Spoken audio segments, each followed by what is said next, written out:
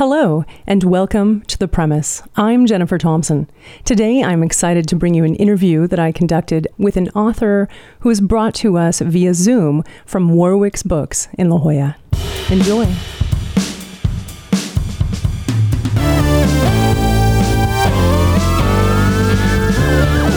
Simon Stephenson is an author and screenwriter, and once upon a time in a galaxy far, far away, he was a medical doctor.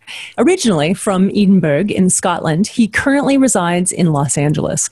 He enjoys all kinds of books and most kinds of movies, but apparently not horror. I understand. I'm kind of with you on that one, by the way. Great, thank you. Good, you're my people. Totally.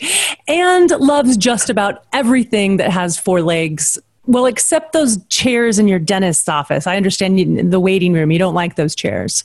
Any of the chairs. I mean, the waiting room, the real problem is the chair in the thing. But you're right, that probably doesn't have four legs, does it? That's probably just more like on a thing. I think it has like one thing that goes up and down, like you'd lift a car. That's right. So in my bio, I made a terrible error. I think we're going to have to fix your bio. I think it's the dentist, right? It's the dental thing that you have the problem with. All right. Exactly. It's a polite way of saying I'm terrified of my dentist. Which leads to a question I'll ask later. Simon Stephenson has a spirit animal, which happens to be P22, a local, you say friendly, but I'm not sure I agree with that, neighborhood mountain lion in Los Angeles. By the way, I'm a huge fan of the puma, and I track the P22 as well, so that's pretty cool. Well, we better talk about that, yeah. Right, yeah. Stevenson's first book is a memoir, Let Not the Waves of the Sea. It's about the loss of his older brother, Dominic, in the Indian Ocean tsunami. Set My Heart to 5 is his first novel. Here it is again, folks. This is a fantastic book. The story of a dentist, Android. I love that you chose for him to be a dentist when you don't like going to the dentist. So Jared is a dentist. He is a bot, and he begins to experience feelings. The story unfolds in 2054 in a world where humans have managed to lock themselves out of the internet by forgetting the last names of their favorite teachers and their first pets. Havoc ensues. It's kind of a love letter to feelings, if you will, and to the movies many of us grew up on and the American West. So Simon Stephenson, thank you so much for joining me here today. I'm excited to have this conversation with you and talk about this really wonderful book. I loved it. Oh. All right. My first question. Now, this is a really important question, and I need you to be honest with me. I promise I won't tell anyone. Are you a robot? It's a really good question. I'm worried that I might be because often sort of the question that I get in interviews is people say, how did you imagine, how awkward this robot would feel and how he could be sometimes so lonely and sometimes he could try and be funny. It could be totally backfire. And I would kind of have to say, well, I feel like a lot of that might be drawn from life, So I'd love to think maybe we all have a bit of that, but it's possible I have a bit more than some people of the android in me. You did such a lovely job of bringing Jared to life and making him seem human, but just awkward enough. I think one of the things you did really well, and I know you must have done this on purpose, but I'll ask you, is he didn't speak using contractions. He didn't say can't. He said, I cannot.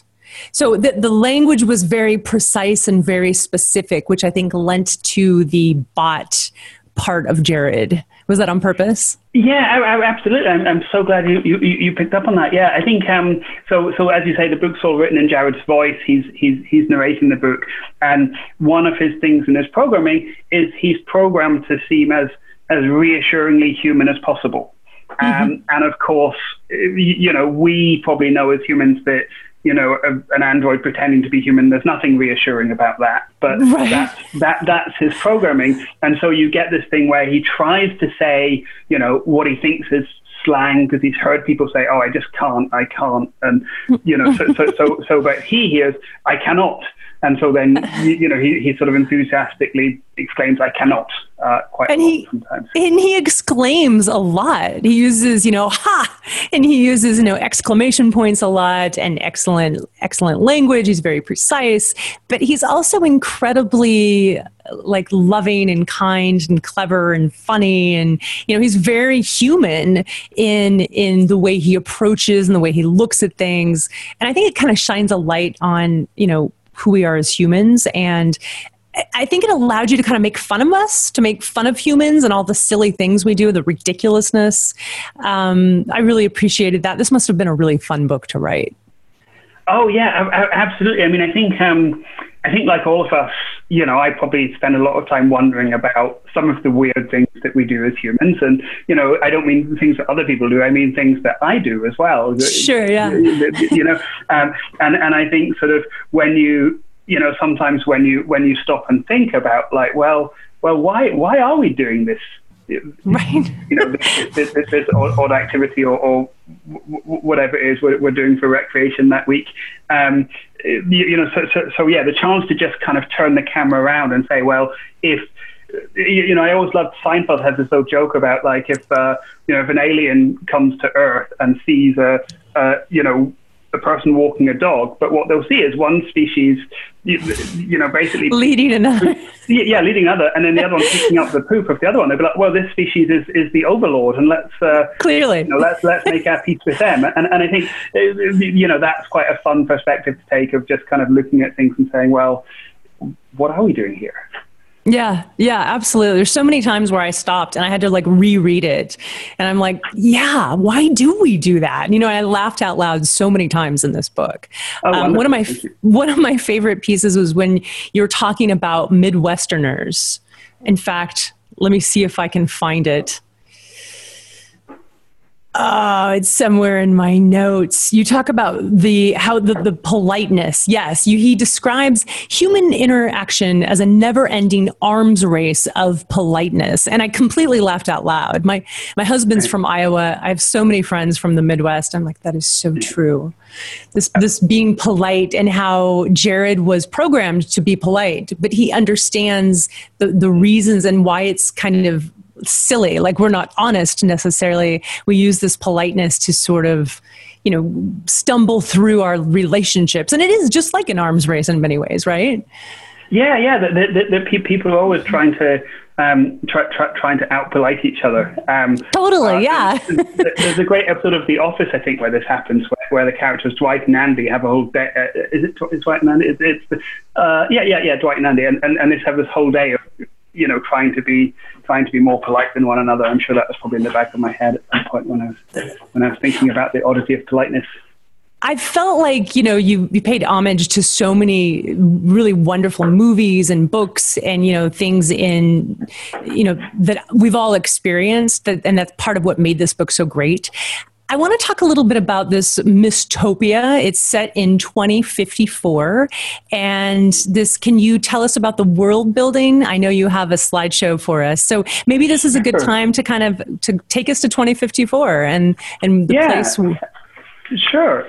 I will do that. Yeah. So absolutely. The idea of 2054. So my sort of conception of the future, I think, is it's probably a bit more hopeful than some of the conceptions out there. So you know that Thank you for that. Because I love reading the dystopias, and I love reading the Hunger Games, and then when you put it down and you realize that you're not actually going to be made to fight the children from the other districts for your survival. It was just a book you were reading. That's a lovely sense of relief when you put that book down. But equally, I kind of feel that there's a lot of bleak stuff in the literature around dystopias, and obviously we have a huge amount of issues in our world right now, and I think I didn't want to write a dystopia, and I didn't really want to, I probably don't want to read one right now, in truth. And so I'm calling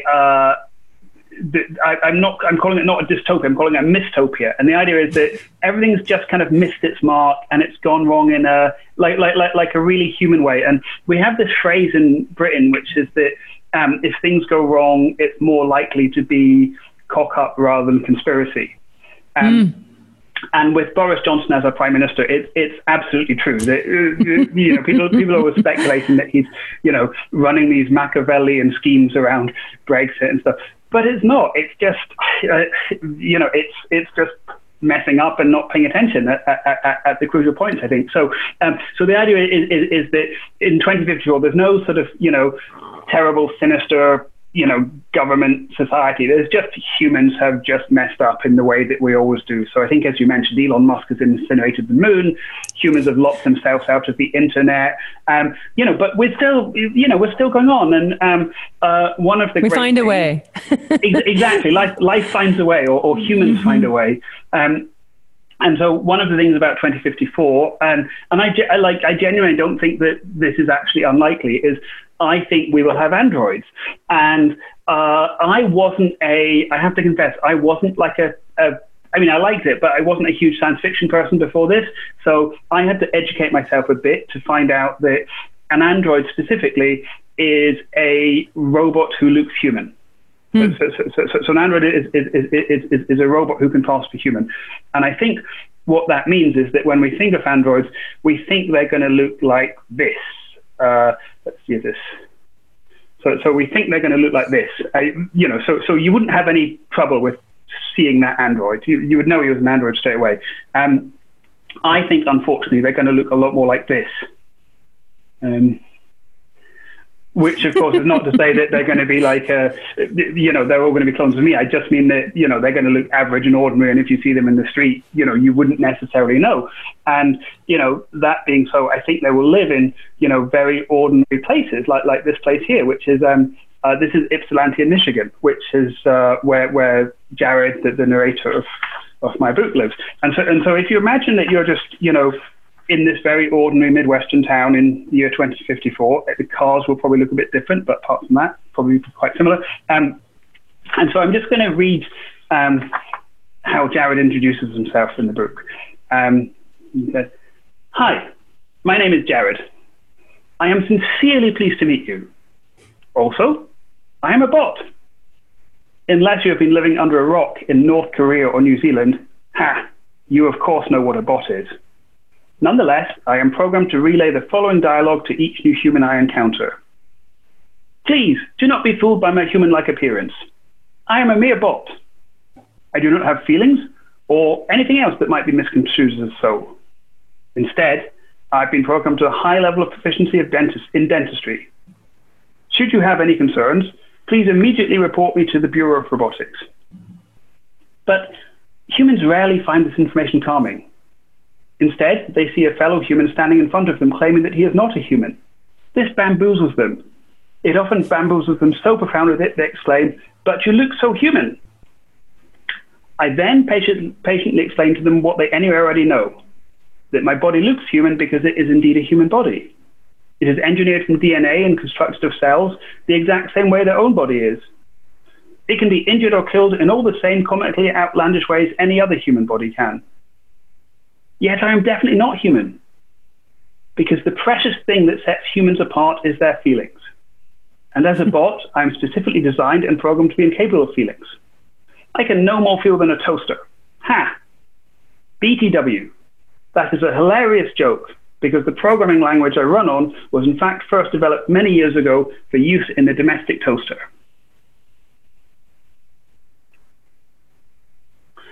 And so, I guess what you might have picked up in that reading is a couple of things, and one is that Jared's a dentist. I think we'd mentioned that. So he's an android dentist.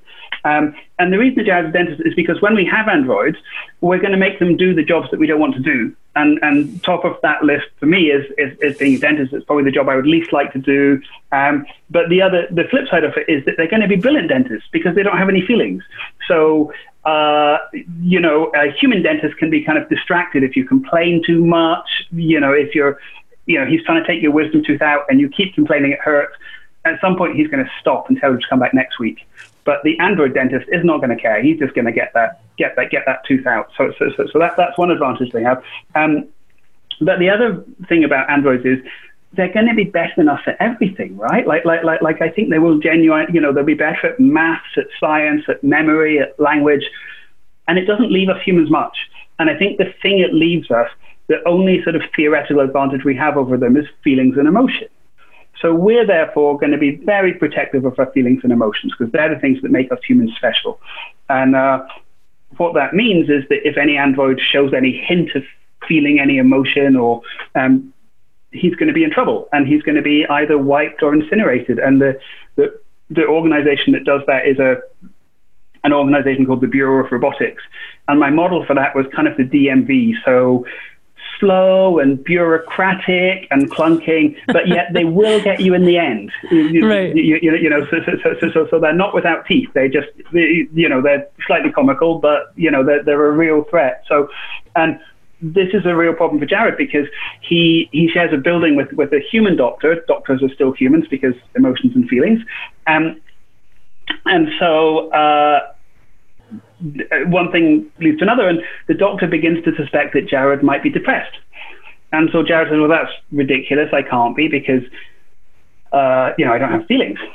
And so the doctor says, but I think you do. And so the doctor's very clever, and he suggests to Jared that they do an experiment. And because Jared's an android, he's going to love experiments. I mean, that's what they love. And again, this is maybe one of those bits we're talking about where it's a bit too close to me, because I love experiments. I'm a science person at heart. So they agree on this experiment.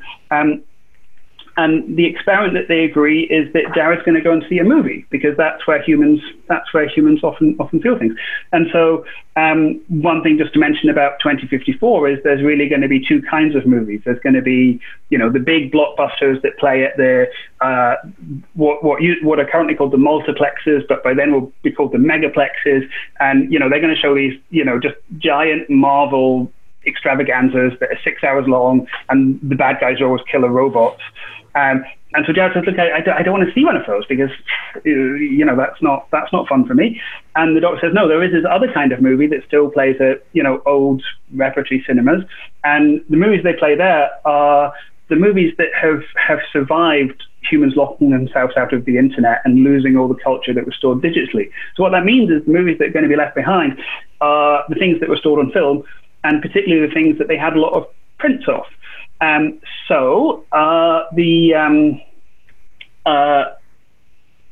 Today, if you go see a house film, you might want to see some obscure French documentary, and you'll come back and tell all your friends how clever you are because you saw an obscure 4-hour-long French documentary in black and white. And, in 2054, you'll do the same thing, but you'll have seen Titanic. And you'll come back and tell all your friends you saw the sophisticated film from the 90s that, they wouldn't understand, but it's a great piece of art.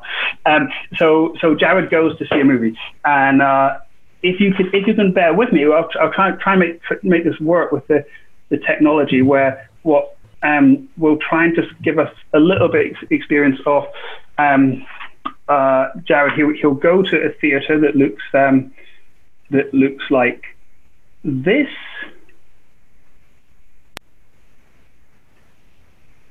So, like an old, tumble down repertory theater. And what I'll do, I'll just play a tiny bit of the movie he sees, and then I'll read his reaction.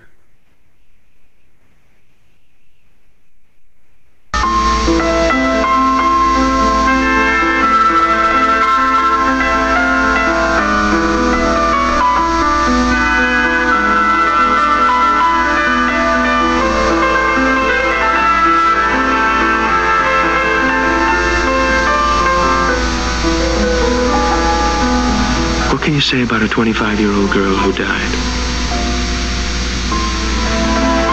That she was beautiful and brilliant?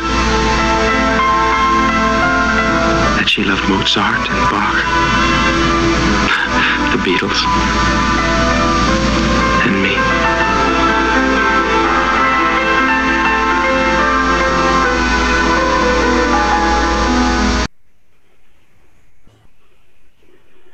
When the house lights came up, I discovered that my shirt was soaking wet. This was a mystery. After all, I had not purchased a soda because there were calorific sugar water. I could see no evidence of a leak coming from the ceiling. Bots can produce tears only in response to a physical insult, such as a flying fragment of wisdom tooth. It took me some time to deduce that the liquid must have been my own tears. Even though nobody in the auditorium had been drilling teeth, every other possibility had been eliminated. The only logical conclusion was therefore that the Grand Theatre must recently have been cleaned with a powerful solvent that had irritated my eyes.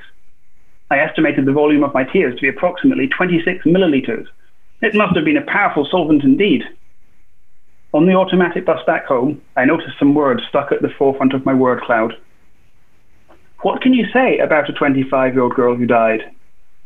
That she was beautiful and brilliant? That she loved Mozart and Bach and the Beatles? And me?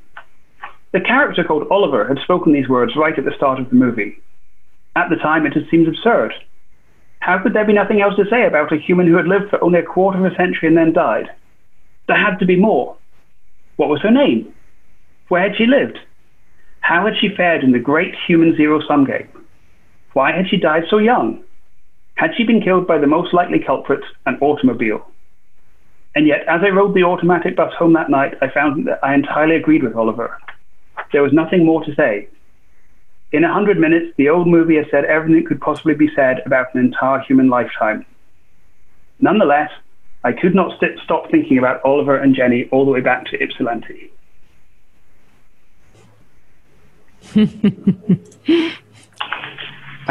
So that's Jared's first trip to the cinema, and that kind of provoked some feelings in him. He goes back to the doctor, and the doctor explains that it was a blind experiment, that he hadn't told Jared the movie was a tearjerker, and Jared had really been crying. So this kind of opens the door to Jared beginning to feel. The doctor then gives him something that looks like this, which I know from my past life as a children's doctor, where I work sometimes with kids with Asperger's syndrome and autism. It's called a feelings wheel, and the idea is that if you're having trouble deciphering your emotions, you can pick out what you're feeling. And of course, Jared, loves this and has a great time investigating his feelings. But of course, I mentioned about this terrible organization called the Bureau of Robotics, and they get wind of this, that Jared is seeing movies and feeling things. So they come after him, and without giving too much away, Jared decides that the way to solve all this is to write a movie of his own. And he sets out on this adventure, and unfortunately it's not too long before he realizes that the algorithm for making a movie in Hollywood looks a bit like this. Oops, what's happened there? Yeah, looks like this. And this is kind of based on my own personal experience of having been working out here as a screenwriter for seven or 8 years, that you can see, I think, that this algorithm is if you're the writer, it's fairly flawed, because whatever decision anyone makes, it always involves replacing the writer. And so that's sort of that's one of the challenges that Jared encounters on his way. I wondered, when I was reading that, I know that you're a screenplay writer, and this book reads partially like a novel and partially like a screenplay. So you really brought your experience as a screenplay writer to the book. Did you intend it to be a novel at first, or did you ever consider it as a screenplay? How was that process? That's a really good question. And I think if I was a smarter human, I would have worked that out earlier on, that it would be, to my advantage to write a novel that might end up being a film someday. I can genuinely say that wasn't the plan at all. So as you mentioned, I'd published this memoir way back in 2011. And when I finished that, I sat down to write a novel, because my understanding was that writers wrote novels. That was what we were supposed to do. And now I've published a memoir. Well, I was a big, important writer, and therefore I was going to write a novel. And I couldn't do it. I just, I tried several times and it failed. So the screenwriting was, a very fortunate diversion I was lucky enough to take. But, through all those years, I was always trying to write the novel. And how ironic, of course, that the novel ended up being about screenwriting, and may someday, if we're lucky, end up being a movie of its own. So I wasn't smart enough to have conceived that plan, because I do hear it sometimes. I've heard about, I can't remember what they are off the top of my head, but I've definitely heard of a couple of surprising books that started out as screenplays that no one wanted, and then they turned into books, and then everyone wanted them, and then they became screenplays that everyone wanted. So yeah. In Set My Heart to Five, Jared decides that he wants to move to Los Angeles and become a screenplay writer. Yeah. And I wonder how much of his story follows your story in terms of learning to be a screenplay writer and, learning how to write a novel and then using both. I mean, he's literally told in the book, Jared is told, well, use both. Write it as a screenplay and write it as a novel. So I wonder how much of the experience literally was your experience. And I mean, you used to be a medical doctor. So kind of tell us how this came to be that you went from medicine to being a writer. Sure. So, I always wrote along the way. And I think one thing that's very different in the UK is medicine is, you go to medical school as your undergraduate degree. So you embark on that career when you're 17 or 18 years old in Scotland, which means that you choose that career when you're 15 or 16 years old. Which I think if you're a smart, precocious child who knows what the world is, it's probably sensible to make that decision at that point. If you're me and the first series of ER starts just at the wrong time on television, and you say, "Oh, I'll do that. That's what I'll do." Right. And so because even when I was going to university, it was like, am I going to do medicine or English, which is obviously quite an unusual. I guess it's less unusual these days, but at the time it was quite an unusual split. So I went to medical school. I worked as a doctor. I always wrote along the way, and actually, it was in medical school was when I started writing properly. And like I would always enter every competition I could see. I was quite competitive like that. But it was also I felt like that other bit of my brain needed to be exercised, the creative bit a bit. And I think that's quite common. There's lots of doctors that have sidelines in sort of creative pursuits. Yeah. So, and when I was 24, 25, I'd already been working as a doctor, and I took 6 months out to write my great literary book of short stories, because what the world needed from me was a great literary book of short stories when I was 24, 25. And of course, thankfully they didn't. None of them, it didn't happen. Otherwise we wouldn't be sitting here today probably. Right. So that was a salutary lesson. But one of them got made into a short film, and it kind of did okay. And from the back of that, I got some work writing television. So, and it wasn't the glory days of British television, and it wasn't the glory days of my writing. But it was a living, and I was writing and earning money by writing, which was such a thrill. And then my life changed. I lost my brother. You mentioned it, in the tsunami in Thailand in 2004, and so I went back to medicine at that point. And I wrote a memoir, the memoir about losing him, and I kind of wrote it in the downtime from, just the evenings and weekends. I mean, mainly I worked in the hospital at the evenings and weekends, so the downtime in the day and the daytimes. And so I guess that one, it came out, and I thought I was going to write this big, this great novel, and it just didn't happen. I couldn't make it happen. But what I did write was, by that time I was a children's doctor, and I wrote a screenplay about a depressed children's doctor who hated his job and desperately needed a change. And I don't know where that idea popped into my head. It just came like the purest of creative magic. And that weirdly opened up all these doors out here. And suddenly I went from, I couldn't really get arrested in London. And then, I came out here for a few meetings, and kind of, overnight, I had a new career. I mean, I should stress it's never happened like that since. I've written a lot of screenplays since, and that one seemed to have particularly got everyone excited in a way that I haven't necessarily managed to recapture that buzz. So, but yeah, it led to like a fairly consistent screenwriting work, and so kept me busy. Well, I wonder, what do you enjoy writing more, novels or screenplays? Yeah, it's a really good question. I think they're pretty different, and I think they're not different in terms of, because obviously they're laid out differently on the page, but that whole process is you're still basically just sitting by yourself in a room. And I think they have different things. So, what I love about screenwriting is genuinely the collaboration. And, if you get to work with people who are real collaborators, it's such a dream.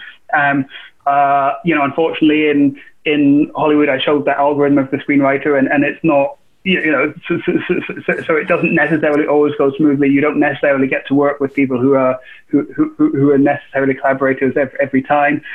Sure. But it's much more. I mean, social is the wrong word, but it's just. I guess it's less lonely, like, because you're going to meetings and you're talking to people and people are reading things and giving you feedback and, all of that stuff. So that bit I love of it. But then writing the book has been, it's really nice because you have less people telling you what to do. If you work on a big movie, like inevitably, there's a lot at stake. So of course, the people that are putting up the money are going to have strong opinions about everything. And so yeah, I think the dream might be to do both. Like what's happened with this one is, I was lucky enough that it got optioned for potentially being a film, and I've been doing the screenplay of that, and it's been this wonderful experience where, because the book is already written, like I'm sort of way less protective of it than I might be of, for instance, the script that I've just written myself. Because when you write this script, you're like, oh well, this, if you change the whole thing, then this will no longer exist. No one will know. No one will ever know, right? I think they both have their benefits and their challenges, and one simple thing is, on a purely practical level, a screenplay tends to run, like a movie screenplay, 15,000 words, 20,000 words if you're feeling verbose. Oh wow. My novel is 95,000 words.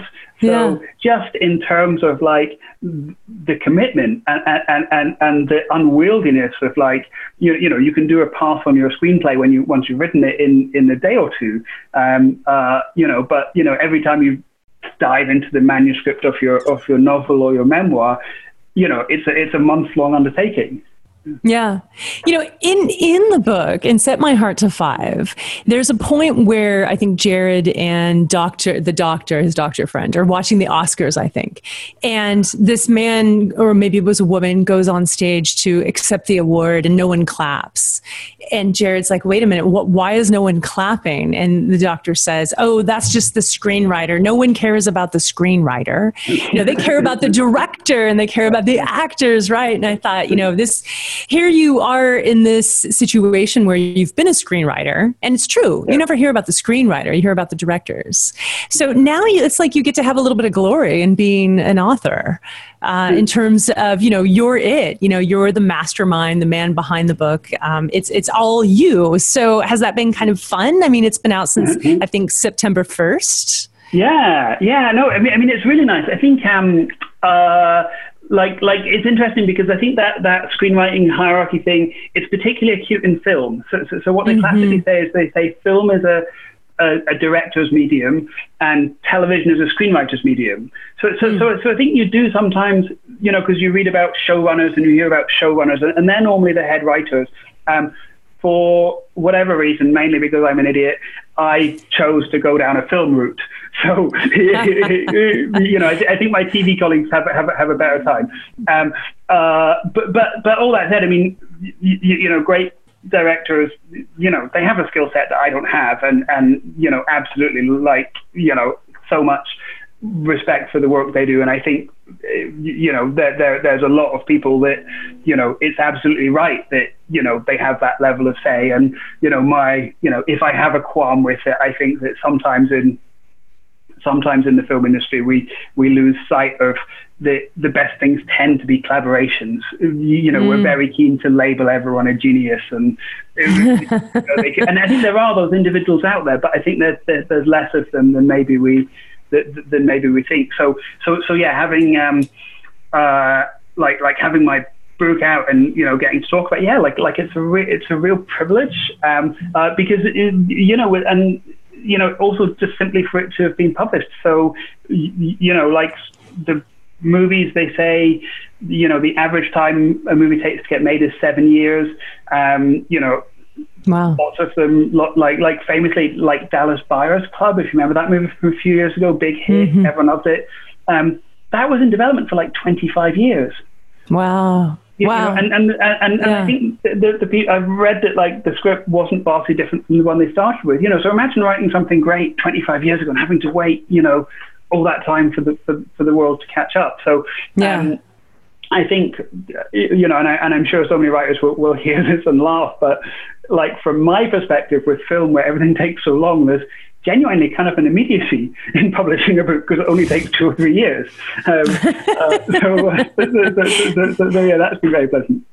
Yeah. Well, I mean, I'm glad to hear you say that because, as a writer, we always feel like, gosh, it takes forever for it to finally come out. I would like you to read another passage if you don't mind. Yeah. It's on page 48. Great. Start at the second paragraph and read to the bottom. Your reading of Jared is so beautiful, and I love this scene. Great. Okay, so here we go. Automobiles, which were also known as motor cars, were the precursor to our driverless Ubers of today. They were made of steel, weighed up to several tons, and were powered by highly combustible fuel sources. After a few hours of basic instruction, humans were legally permitted to self-pilot these vehicles at speeds of up to 70 miles an hour. Can you guess what happened? Of course you can. The era of the motor car was an era of motor carnage. Over 1 million humans were killed globally by automobiles every year. 1 million every year. And how did humans respond to this self-inflicted genocide? By building ever more automobiles that could go ever faster and carry ever larger quantities of highly combustible fuel. Such bold counter-tuition and relentless determination to withstand all logic and reason truly make the automobile the apotheosis of the great human century. Humans, I cannot. I cannot. I read that to my husband because I was like, look, what is wrong with us? But you know what I really love is there are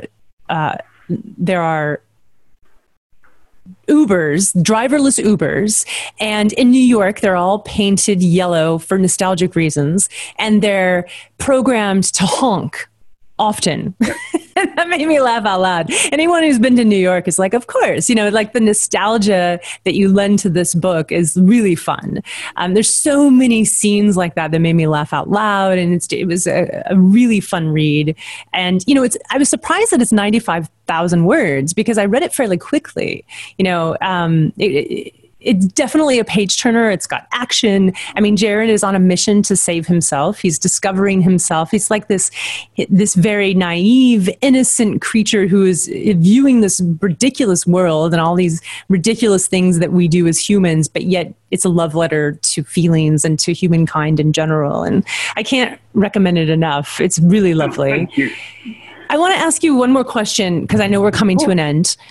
So in the book, there is a scene where Dr. Glundenstein is talking with Jared, our character, who is still a dentist at the time, and he loves to drink Japanese whiskey, but he calls it scotch. And Jared is bamboozled, which is one of my favorite words in the book, because he inexplicably refers to Japanese whiskey as scotch, which it is not. Scotch is from Scotland. And now that I know that you're from Scotland, this makes a lot of sense. Yeah. But here's my question. Do you drink Japanese whiskey? So I mean, I do if it's what's around, and I think it's famously delicious, and I think actually. I think like the last few years, it actually tends to win the awards, right? So like, whatever the Oscars of the whiskey world are, I think Japan is winning them. So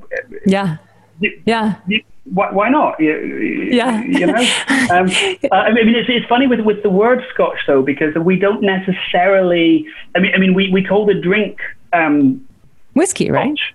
Yeah. But we sort of tolerate the word Scotch for it. But sometimes this thing happens, and one of my friends actually just asked me something about being Scotch the other day, and we get very I don't know what the word is. We get very irritable. Yeah.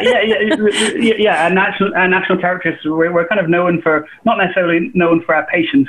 I think it was J.M. Barrie said that it's very hard to tell the difference between. It's never hard to tell the difference between a ray of light and a Scotsman with a grudge. And so yeah, we don't like Scotch as a designation of our national. Of who we are, but we'll drink any kind of it, and we'll call it. But you're okay with the drink being called Scotch? Oh, of course, yeah, absolutely. Okay. Well, my favorite Japanese whiskey is Yamazaki, which used to be really inexpensive, and it's gotten quite expensive because everyone's discovered how good it is. It's a single malt. They won all the awards, and yeah, exactly, yeah. Wow. So how did you find your way to it? It was. My husband's. Oh, so really? I'm a hillbilly by breeding, I should say. My daddy's from Oklahoma, and so I grew up drinking more whiskey, kind of the yucky ones, to be honest with you. Yeah. And my husband is a Scotch drinker, so when I met him, he was all about the Oban and the Lagavulins. Good pronunciation, because a lot of people will pronounce that Oban, but you hear it perfectly there. I'm very impressed. Thank you. So I've really come to love Scotch, and Lagavulin is my absolute favorite, but I love Hibiki, I love Yamazaki, and the smokiness of it is wonderful. So I've come around because of my husband. It's taken a couple years. That's completely fair. I think there's plenty of people in the world, and I think we should all be drinking whiskey from everywhere. Why not? So I would like you and I to go to a Gillian Welch concert and have a glass of Yamazaki or Lagavulin at some point when all of this social distancing is over. Julie, you want to come? Wonderful. And I'm coming too. This sounds fantastic. She can play some of her, her Dust Bowl ballads that she has in the back catalog there, and we'll get some of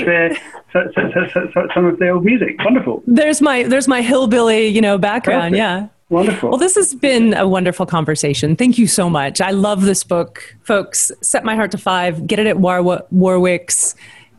Wonderful book. Thank you so much, Great. Simon. Well, thank you. I've really enjoyed this conversation, and thank you to Warwick for having us. It's been wonderful.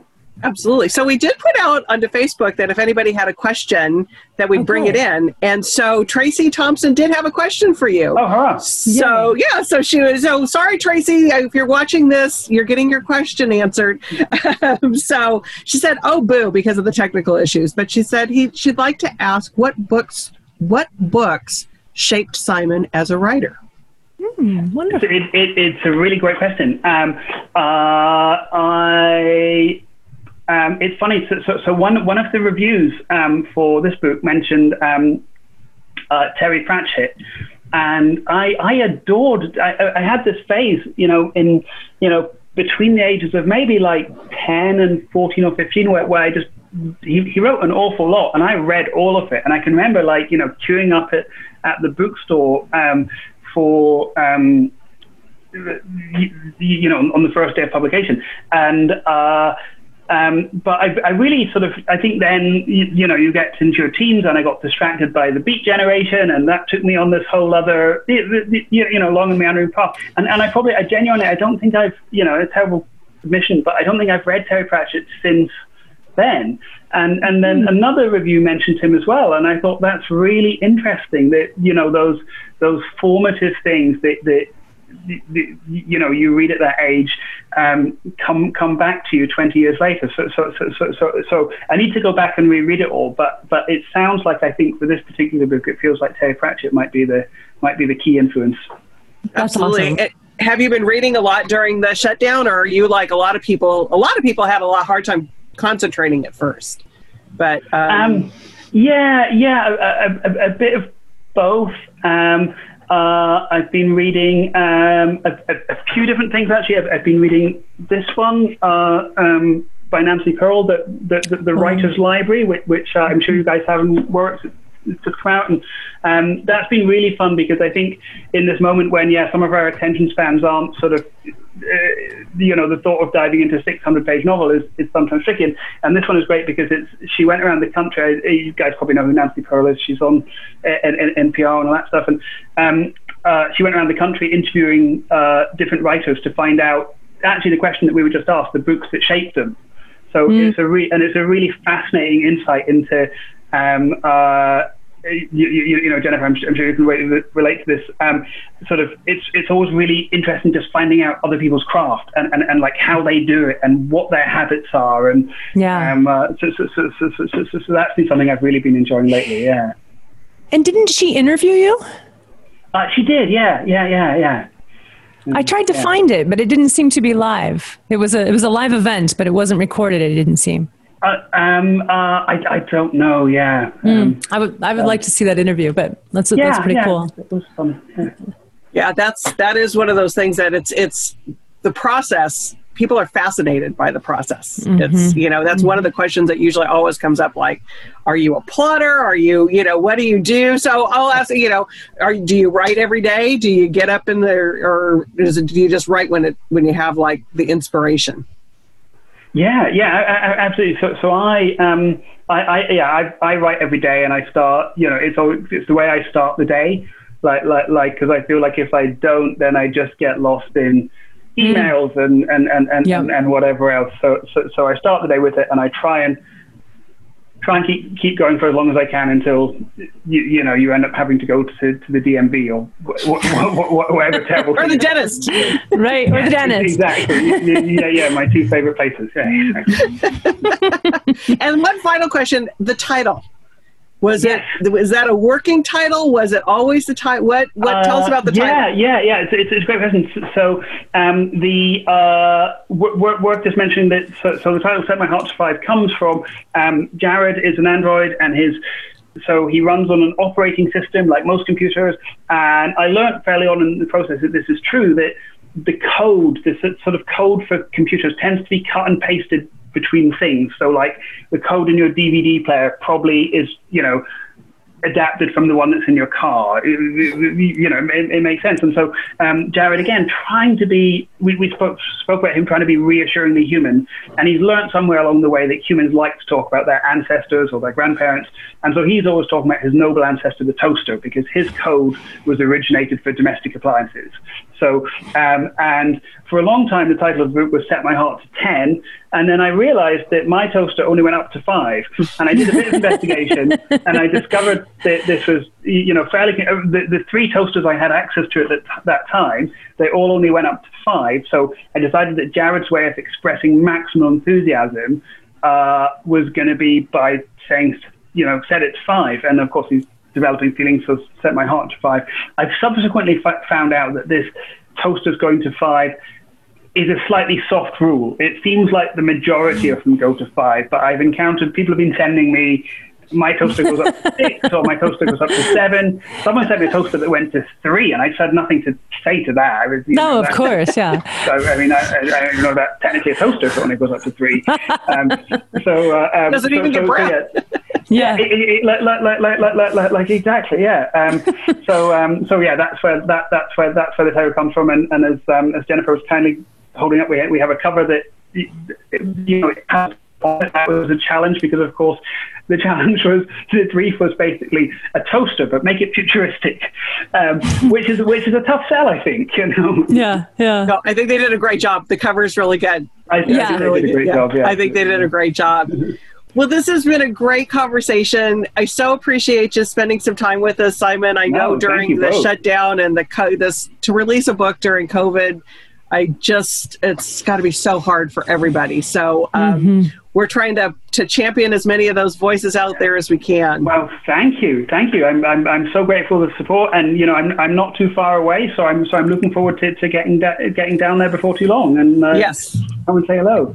And when we can gather with more than 10 people, you come down and we'll all go out and we'll all have that whiskey. Oh, even better. Scotch. Wonderful. Or scotch. Wonderful. Or whatever. All right. So we're going to say goodnight to everybody. And again, the book is available at Warwick's, but you know, wherever you buy a book, buy the author's books. It's important. Absolutely. So thank you, Simon. Thank you, Jennifer. Great. Thank you.